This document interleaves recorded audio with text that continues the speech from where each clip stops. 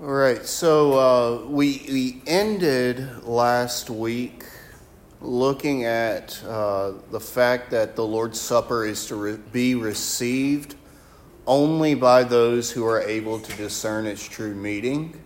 We read in Scripture that we are to discern the body of Christ, and that has to do with discerning what is put on display before us in the supper, and what his body broken for you and his blood shed for you means in the supper, and discerning the body of Christ is something that requires mental ability, the capability of true self-examination, contemplation upon the elements, and we saw that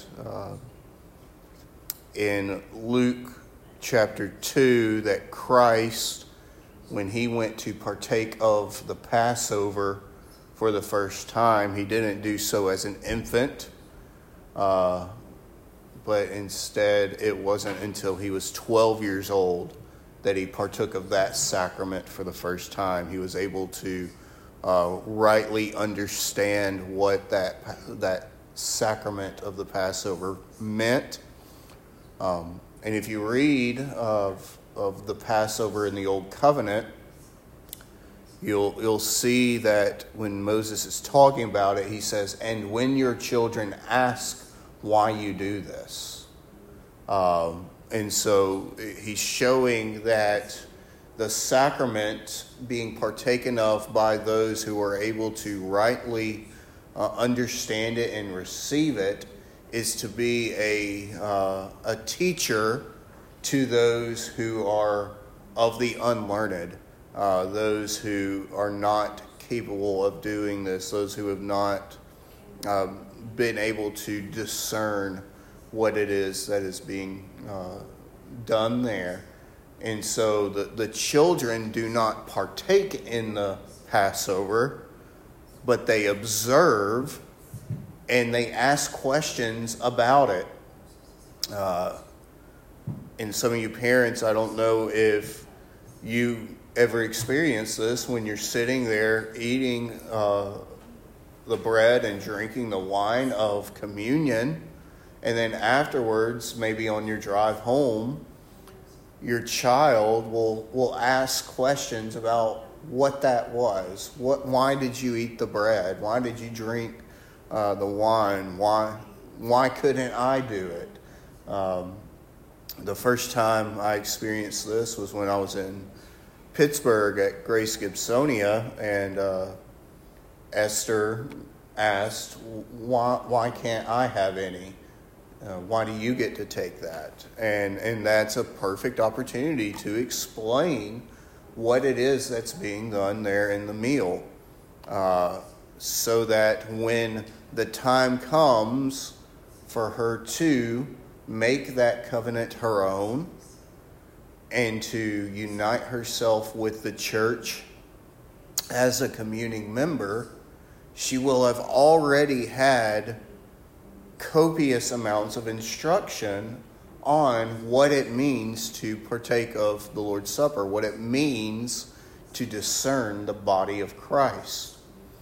And we saw that this pattern of needing to understand, needing to be able to do this self-examination and this discerning of the body, when you connect that with what we see of Christ not partaking of the Passover until the age of 12, we get a clearer picture of who are the recipients of this supper.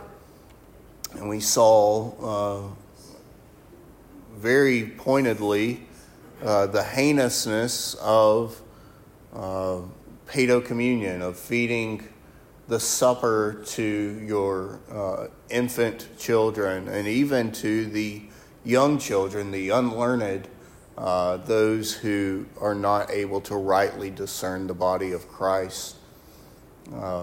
And obviously there's no set age within the Jewish community. There was one, and it was 12 years old. That's when it was expected that a man, a boy, would cross over into manhood within the synagogue, within the church, that he would affirm his faith in Jehovah and display his knowledge of the Word and the sacraments. And we do something similar. We have the membership class that many of you went through, and that's where you really get to get a heightened teaching on the doctrines of the church and what they mean. You get a heightened teaching on what it means to covenant yourself with this body. And then there's an examination process before being admitted into communicant membership, before being admitted to the Lord's table, where we hear what it means that Christ died for you. We want to hear the discerning of the body of Christ. And so that's how we understand this. That's not something that is done by infants, obviously. And that's really not something that can be done by the unlearned, by the ignorant. And our confession talks about that the ignorant and the scandalous are not to be admitted to the table. Ignorant meaning the unlearned, and the scandalous meaning those who are steeped in sin. And the confession, our catechism talks about the ignorant and the scandalous not being permitted to the table, not being permitted to partake of the supper. And that's based on these principles found in Scripture. And so now we see that the supper is to be carefully guarded by the church as a whole. And I've already alluded to that. But there are very, very specific reasons for this. We see that God threatens personal judgment upon the unworthy partaker. And I don't like that. I don't like the way that that's phrased, because it's not the partaker that's unworthy. It is unworthily partaking. We're all unworthy. There's no such thing as a worthy partaker. We're all unworthy. We're made worthy because we are united to Christ. And so really it's God threatens personal judgment upon those partaking unworthily. And we see that in 1 Corinthians chapter 11, verses 29 and 30. For he that eateth and drinketh unworthily eateth and drinketh damnation to himself, not discerning the Lord's body. For this cause many are weak and sickly among you, and many sleep. So Paul says there is a result of not discerning the Lord's body. What is that result? They have become sick and weak, and some have fallen asleep, or if you understand that, speak that. Yeah. The result is people are becoming weak and sick and even dying as a result of partaking unworthily, partaking in an unworthy manner. They eat and drink damnation to themselves. The judgment of God that is seen there. That God will temporally judge them for their actions of partaking in an unworthy manner. And it's clear this is not talking about eternal damnation, but a temporal judgment. In that case is made clear in verses 31 and 32. For if we judge ourselves, we should not be judged. But when we are judged, we are chastened of the Lord, that we should not be condemned with the world. So it is a judgment that is placed upon us. So we judge ourselves so that we are not judged of the Lord. And if we judge ourselves, we would not be judged. But even if the Lord does judge us in this life for partaking unworthily, it's not an act of condemnation, but is instead a chastening so that we would not be condemned. The Lord chastens those whom he loves. And so we're not talking about eternal damnation here.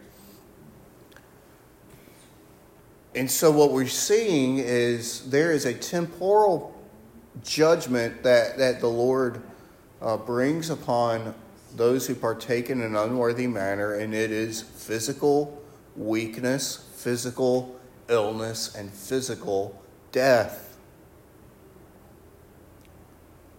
That's a weighty thing. And that in and of itself ought to be enough to cause you to seriously examine yourself, as Paul says. And so the impetus or the weight of this self-judging falls upon the self. You are to examine yourselves. You are to discern the Lord's body. And so the weight of it falls upon the individual. But we remember that this is not simply an individual sacrament. It is a communal sacrament. That's why we call it communion. We are communing with Christ and we are communing with one another. And so if partaking in an unworthy manner threatens the Lord's judgment upon you, then it is necessary to protect the whole body, that the elders of the church should ensure to the best of their capabilities that no person comes to the table and partakes unworthily. And so the church must exercise authority in barring from her communion, from membership, those who hold to false doctrine. By inference, then, she's also to bar from the Lord's Supper, the special act of communion, those who hold to false doctrine. If there is a false teaching that someone holds to, then we must protect the flock from that. Sadly, some elders do not do this. I know of one church, not in our denomination, who has permitted a Bartian, someone who follows the teaching of Karl Barth, into their membership, into their communicant membership. This is a Presbyterian church. And if you don't know who Karl Barth is, fine, don't worry about it. He's a heretic and a terrible person.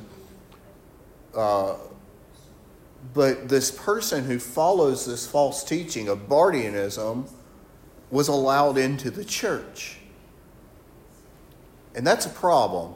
And then there's a greater problem that they're allowing him to teach classes in the church. Well, now he has a platform to be able to spread this false teaching. And so there's a protection, there's a shepherding aspect that the shepherds have to uphold. If a wolf is at the gate and says, I know I look like a wolf, and my fangs are big, but I promise you, I'm a sheep. It's the duty of the elders, it's the duty of the shepherd to ensure that that gate stays closed and that the wolf can't hop over the gate. What would happen to that shepherd if there was a wolf at the gate and the shepherd opened the gate and allowed that wolf in? Do you think that shepherd would be allowed to continue tending to that flock? No. Same should be for elders who allow wolves in, especially wolves who are very clear to see. There's some wolves that are able to disguise themselves. There's some wolves that change from sheep to wolves in the years of teaching. And that's a lot harder to observe sometimes, and deal with, because their ardent members are already in, and then their theology changes. I'm thinking of some people we had in this church, we didn't even understand the poison of federal vision, but they moved from where we were more federalists, if you would, more Doug Wilsonites, and we didn't understand what that meant at the time. That's the next problem, is understanding what the threat is. And none of us were up to speed on that one. We are now. Yeah, 20 years later. Yeah, sometimes the sheep get poisoned by the false teachings that may not be within the church, but are coming from without the church. And they must be dealt with as well. In Titus 3:10, we read, Titus 3:10 and 11, a man that is an heretic after the first and second admonition reject, knowing that he that is such is subverted and sinneth, being condemned of himself.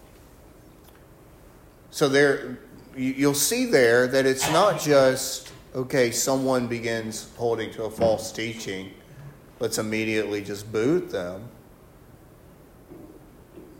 We see that if he's a heretic, there's to be a first and second admonition. But after that, then reject him. So there's an attempt at correction and restoration prior to rejection. And so we got to be careful of that. As elders, this is our duty. As members in the congregation, yeah, you have a duty to recognize these things and to bring them to our attention. You do not have a duty or responsibility to be the ones that bring about the admonition or the rebuke, unless they're expressing these false teachings in a public way and you can rebuke them in that public context. But if you know that this is a thing, if you've seen it on their social media or you've heard it in private conversation, bring it to the elders who can do it through the right channels. Sometimes we can be the last to know, because they purposely won't talk. Yeah, it'll be hidden from us. Yeah. They'll teach others, but they won't talk about it around us. So yeah, like if they're publicly promoting it, then publicly call them out. Sins of Famiclomosa, those that are of a famous nature, those that are done in the public square, can be rebuked publicly and ought to be rebuked publicly. But otherwise, let us know. Also, let us know, even if it's done in public. Let us know, because the elders are the ones who are to do this. Paul's writing this letter to Titus, who is the pastor in Crete. And so he's telling him that this is what the elders are to do. This is what you are to do as the pastor. This is not Paul writing to a whole congregation. Then we see in 2 John verses 10 and 11, if there come any unto you and bring not this doctrine, receive him not into your house, neither bid him Godspeed, for he that biddeth him Godspeed is a partaker of his evil deeds. And here the apostle is talking about bringing in people who hold to a different doctrine, who hold to a false doctrine. And the bringing in, the receiving of members is the duty of the elders as well. Then we see that the church must exclude from her membership and from her table those who profess to be Christians but live immoral lives. And we've talked about this passage before in 1 Corinthians 5, verses 7 through 13. Can I get someone to read that?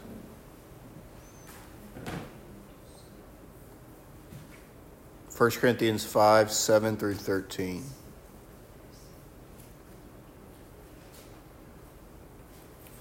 I got it. Purge out therefore the old leaven, that ye may be a new lump, as ye are unleavened. For even Christ our Passover is sacrificed for us. Therefore let us keep the fast, not with old leaven, neither with the leaven of malice and wickedness, but with the unleavened bread of sincerity and truth. I wrote unto you in an epistle not to company with fornicators, yet not altogether with fornicators of this world, or with the covetous, or extortioners, or with idolaters, for then ye need to go out of the world. But now I have written unto you not to keep company, if any man is called a brother, or be a fornicator, or covetous, or an idolater, or a railer, or a drunkard, or an extortioner. For such one know not to eat.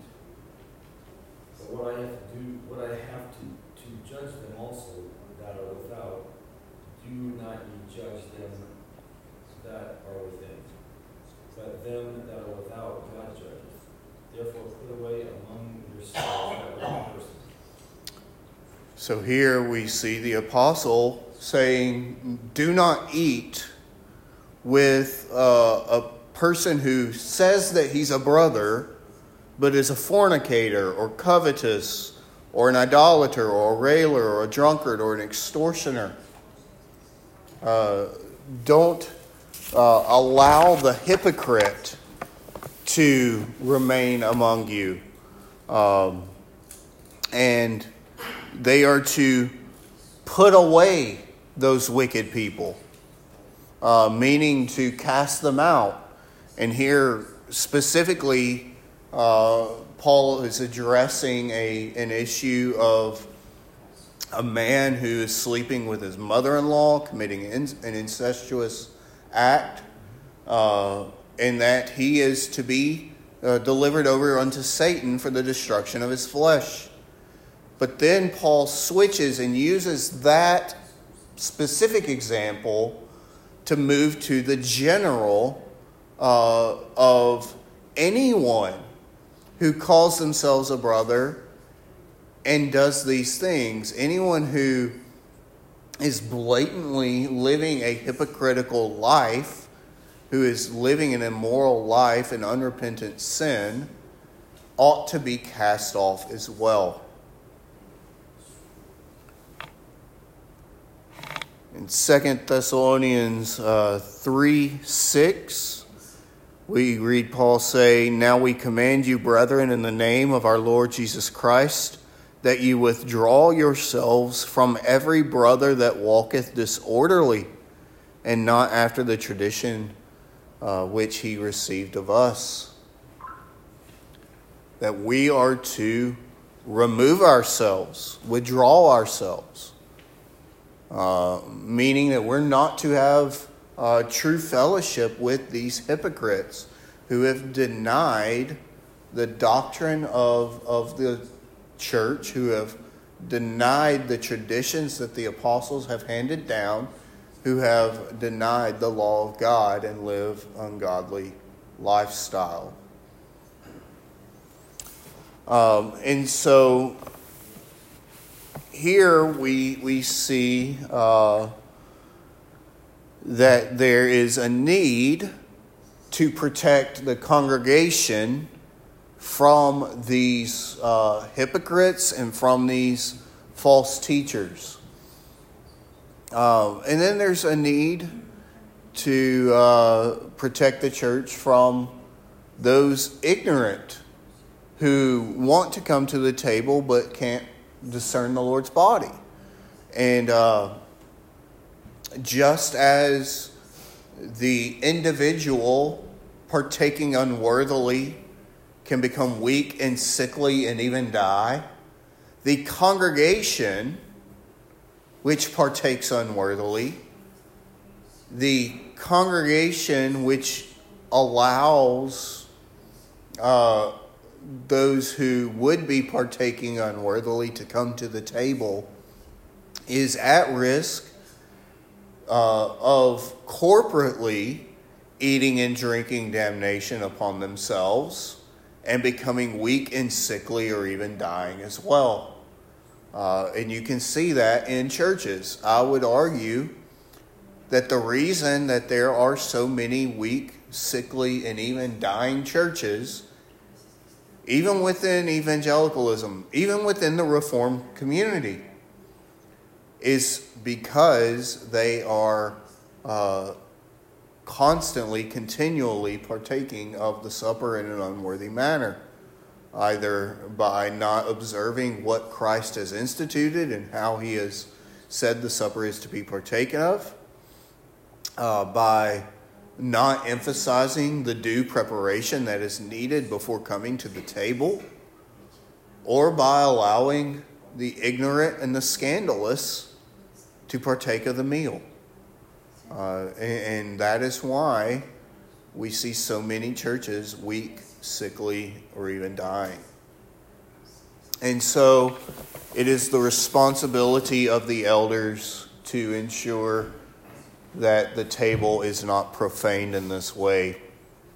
The means observed by some Reformed bodies, including our own denomination, the RPCNA, is to guard the Lord's table through the practice of session-guarded communion or session-controlled communion.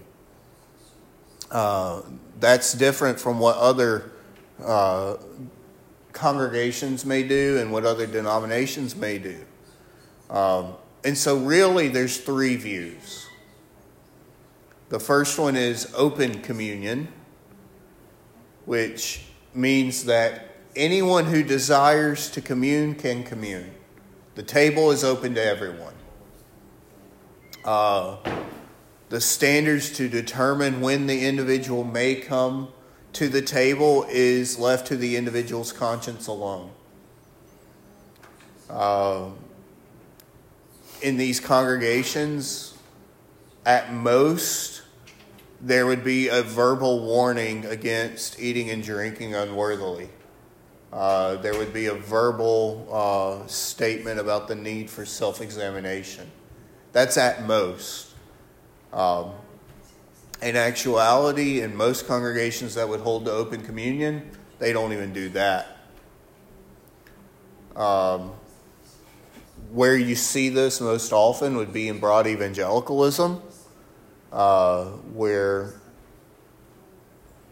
and this is a statement that I've heard numerous times, you may hear in some of these churches, if you're a member of a Bible-believing church, then this table is for you. And that's it. That's the extent of guarding the table, of fencing the table. And in actuality, the elders have no means of ensuring that those who are partaking of the supper are those who are members of the church, are members of a Bible-believing church. They have no means of ensuring that all those who partake of the supper are even Christians, have even made a profession of faith.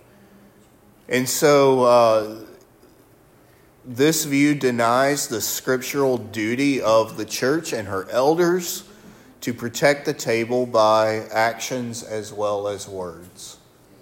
It weakens the authority of the church as the pillar and ground of truth, as we see in 1 Timothy. And it stresses the importance of personal responsibility, but individualizes it to the exclusion of accountability before the church.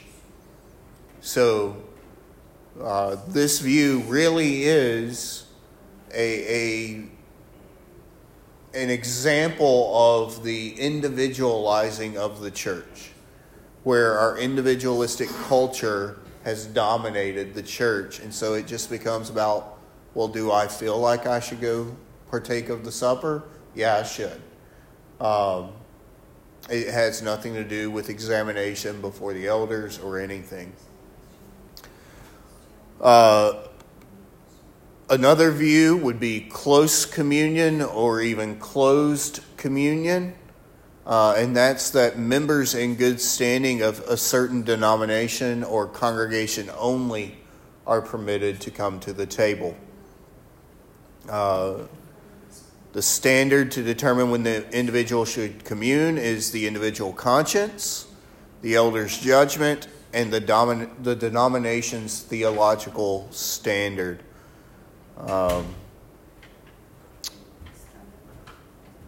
There is a verbal warning that is given. There is a call for self-examination. And then there's oversight of the elders on the basis of the denomination's theological standard.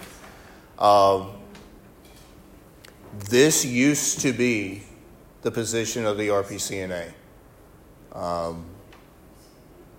We used to have what was called terms of communion, where only those who agreed with the terms of communion and were members of a congregation that held to the same terms of communion were allowed to partake of the supper. Well, they had to have a token given to them by the elders. So there was always some type of discussion with an elder back then. Not this is before me. There would be discussion with an elder in order for you to receive a token.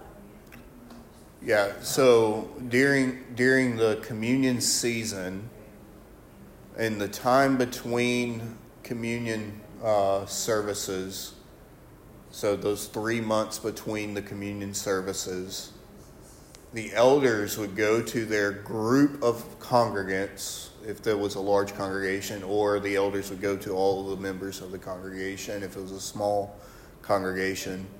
And every member of the congregation had a shepherding visit with their elders every 3 months prior to communion. And in that, there was very difficult questions that were asked and raised. It was pointed with the intention of understanding where someone is spiritually, how husbands and fathers are doing in leading their families in family worship. And in that visit, following the visit, the elder would then either give the family their token to take communion, or they wouldn't. And they would try to schedule a meeting a little bit later, but still prior to communion. Now, obviously, if something came up and there was a matter of grave sin after an elder had already met with someone and they received their token, that token can be taken away. If you go to the Bloomington congregation in Bloomington, Indiana, they have a display cabinet. They also have one at the seminary, and there's some communion tokens. They're like coins, essentially, that were made and given out. Mm-hmm. So that's historically Yeah. What we were doing. And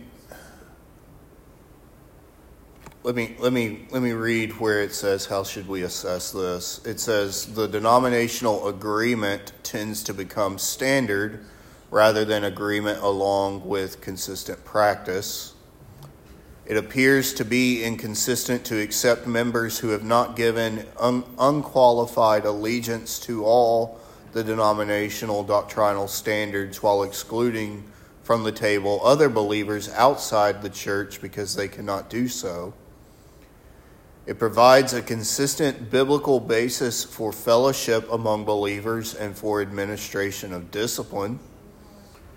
And it effectively turns the Lord's table into the denomination's table, thereby denying the Catholicity of the true Church of Jesus Christ. And I don't agree with the assessment 100%. I think they make some valid points. I think one thing to commend this view for is that it does provide a consistent biblical basis for fellowship among believers and for administration of discipline. I think it's commendable that this view necessitates the elders being involved in the lives of each and every member of the congregation and doing regular house visits. And just so you know, these visits weren't the elder plans it 3 weeks in advance. These visits were a couple of elders show up at your house at 6 o'clock in the evening one day, and you bring them in and they sit down for dinner. It's unexpected. They didn't plan their visits because they wanted to see everything in its natural context. It's easy to put on a show when you know that the elders are coming. It's a lot more difficult when they show up as you're sitting down at the table to eat your family dinner. Your prayers, God bless this chaos. There are things about this position that are commendable and that I think we should really strive to emulate. But I would agree that it does tend to elevate those terms of communion to a greater standard than what Scripture gives for who may come to the table. Now, obviously, we should be striving for a doctrinal purity and unity within the body, but even within this congregation, there are doctrinal differences. Some of you may be postmillennial. Some of you may be amillennial. Some of you may hold to women deacons. Some of you may not hold to women deacons. So there's variations of doctrinal positions that are had even within this body. There's not doctrinal uniformity in our congregation. And this position, closed communion, really fell out when we changed our understanding of being a member in the Reformed Presbyterian Church. So before to become a member of the church, you had to agree to those terms of communion. And so you had to agree with the doctrines of the church. And if you didn't agree with the doctrines of the church, you couldn't become a member. Now, we don't require that sort of subscription of the members. What we require is a submission to the teaching and government of the church. And so as the requirement of agreeing fully with the terms of communion fell out in regards to membership, then our understanding of how we do communion had to change as well. And it did. And so we went from closed communion to session guarded communion. So back then, we would teach that you couldn't vote, and that that even the members abstained from alcohol. So it was I think voting to me would be harder than the alcohol issue, but those were a few of the standards you had to adhere to, extra biblical standards. Would have been easier during the 1920s with the alcohol issue. Yes, it would have been easier then, but there were a number of people who were regular attenders at Reformed churches, but not members, because they couldn't abide by all those rules, especially the extra biblical ones. So that was an issue. So taking a step back and taking a deep breath sometimes is helpful, and looking at what you're doing. Yeah, so the shift from closed communion to session guarded communion occurred.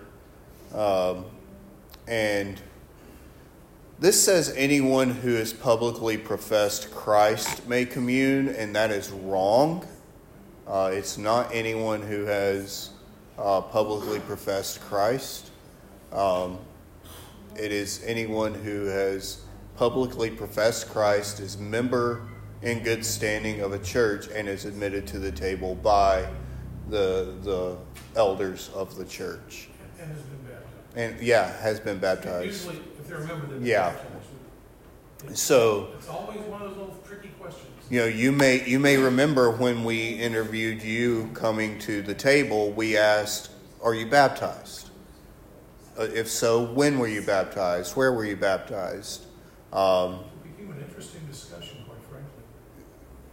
So there were some people who were baptized as infants and then later baptized as believers.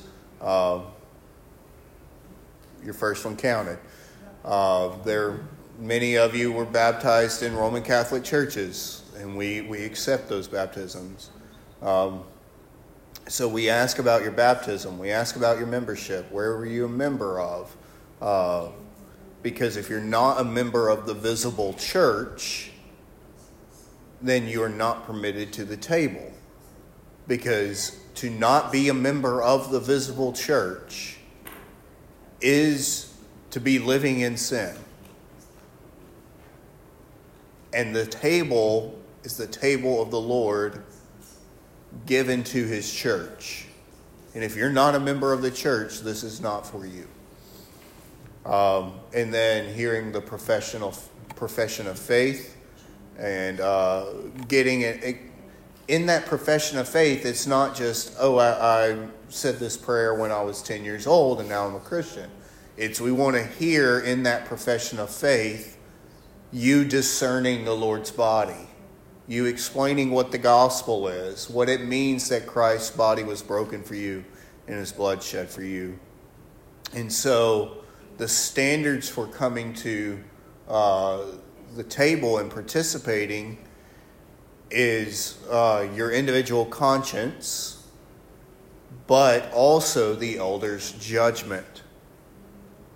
And so you'll see we give a verbal warning every Lord's Day before we partake of the table. There's that final warning that is given. Leading up to the Lord's Day when we have communion, there is the call for self-examination. That is one of the reasons why we do communion seasons, is to emphasize the preparation, the self-examination for coming to the table. And if you haven't communed with us, you'll hear me say this very often. If you've never communed with us and you desire to, please plan to meet with the session. And that's because we have to be the ones that permit someone to come to the table. You may recall, I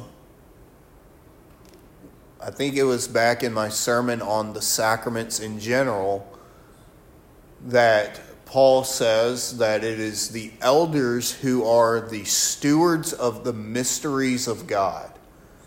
And that word mystery, the Greek word mysterion, is translated into Latin as sacramentum, which is where we get the word sacraments. And so these sacraments are mysteries in how God works through them. And the elders are given these sacraments, along with the other mysteries of God, to be stewards of them. And part of being stewards of these sacraments is ensuring that only those who are permitted, according to Scripture, to partake of them are the ones that do so. And so this stresses the elder's role in properly administering the sacrament. It maintains the proper balance between individual conscience before God and corporate accountability before the church. Just so you know, at any time, if you do not believe that you have prepared yourself to come to the table, or if you know that there is a sin issue that you are still working through at the time the supper comes, and you feel as though you need to abstain from the supper that time, you are well within your rights to do so. Just because you've been admitted to the table doesn't mean that you have to come every time. And it's wise to not come to the table if you know there is something going on within your heart that needs to be dealt with. The Lord Jesus Christ says, if you come before the altar to give your sacrifice and you realize you have aught against your brother, leave your sacrifice at the altar and go and be reconciled to him. You know, it's better to leave your act of worship, to not partake of it, and to work out through those issues, through those sin issues, than to worship and partake in an unworthy manner. But don't let that become morbid introspection, where you're constantly seeing every little flaw within your life so that you never come to the table. That happens a lot in some Dutch congregations.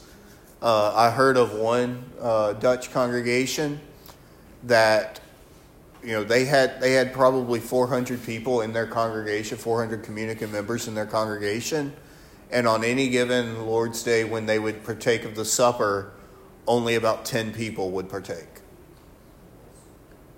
That's a problem. So when it becomes morbid introspection and it's keeping you from coming to the table every time, then that's a problem. The table is for the weak and for the doubting. It's for those who need strengthened by Christ.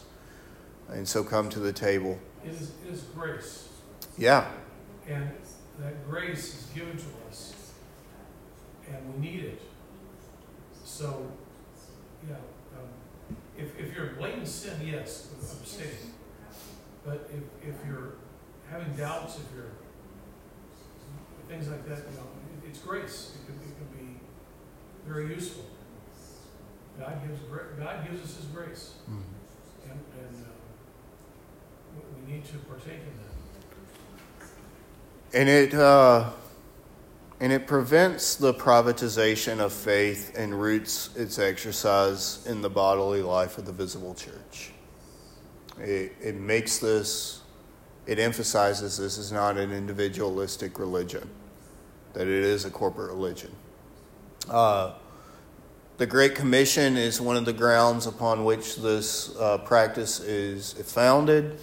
Christ says that we are to teach disciples all that He has commanded us. And so there is an instructional aspect that's required prior to them coming to the table. We see in Acts 2 that they were devoted to the apostles' teaching and to the breaking of bread. So once again, this emphasis on a right understanding of the teaching of the church. And then in Hebrews, we read that the elders are those who will give an account of the souls over which they have been given authority. And so we are held accountable for you, even in your coming to the Lord's table. And in being held accountable to the Lord for that, we must ensure that we are permitting only those who meet the standard, meet the requisite to come to the table. I personally love session-guarded communion. I think that some people may take it a little bit more loosely than they should. Some do it too tightly. Yeah, and I may err on the side of a little more tightly. We interviewed Wayne Spear once. I'm not sure that I would interview a pastor who was visiting with us. He was a teacher. Yeah, seminary professor. But He thought it was you know, I'm of the opinion that even if you're a member of an RP congregation, if I don't know you, then you need to be interviewed. And our Blue Book does give a little freedom there. It specifically says that those who are unknown to the session are to be interviewed. And so, I think that everyone who is not known to the session needs to be interviewed. I don't care if you were interviewed and partook of the supper here, 25 years ago. You're not known to the session anymore. I don't care if you're a member at Sparta. You're not known to the session here if you're just visiting. And so, I think there needs to be that stricter understanding that anyone not known to the session needs to be interviewed. There are congregations that will permit those who are not members of a visible church to come to the Lord's table, and that's wrong. And so, there is some that are more loose. There are some that are more strict. I tend to err on the side of more strict. I personally would probably land somewhere in between close communion and session-guarded communion. I really, really appreciate the pastoral care that is required for close communion. That every member of the congregation is getting visited in their homes on a quarterly basis. And the tough questions are being asked. It's not just, a time of get together so that we can eat and enjoy each other's company. It's the hard questions. What are the sins you're struggling with? How are you conducting family worship in your house? How are you loving your wife well? How are you submitting to your husband well? Asking those tough questions. And I'm not against bringing back the communion tokens, while also permitting visitors to meet with session members to be admitted to the table as well. But I do like the pastoral oversight and care that is given to the congregation in close communion. That's easily neglected when we just do session guarded. All right, so any questions in regards to partaking unworthily or being admitted to the table, our position on session guarded or session controlled communion? Are there any questions about this?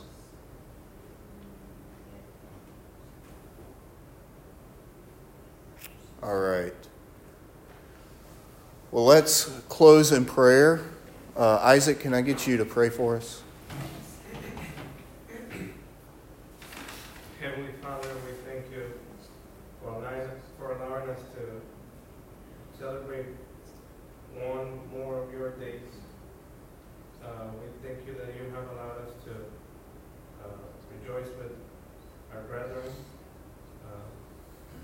pray that you will prepare our hearts to receive your word and the sermons and love one another.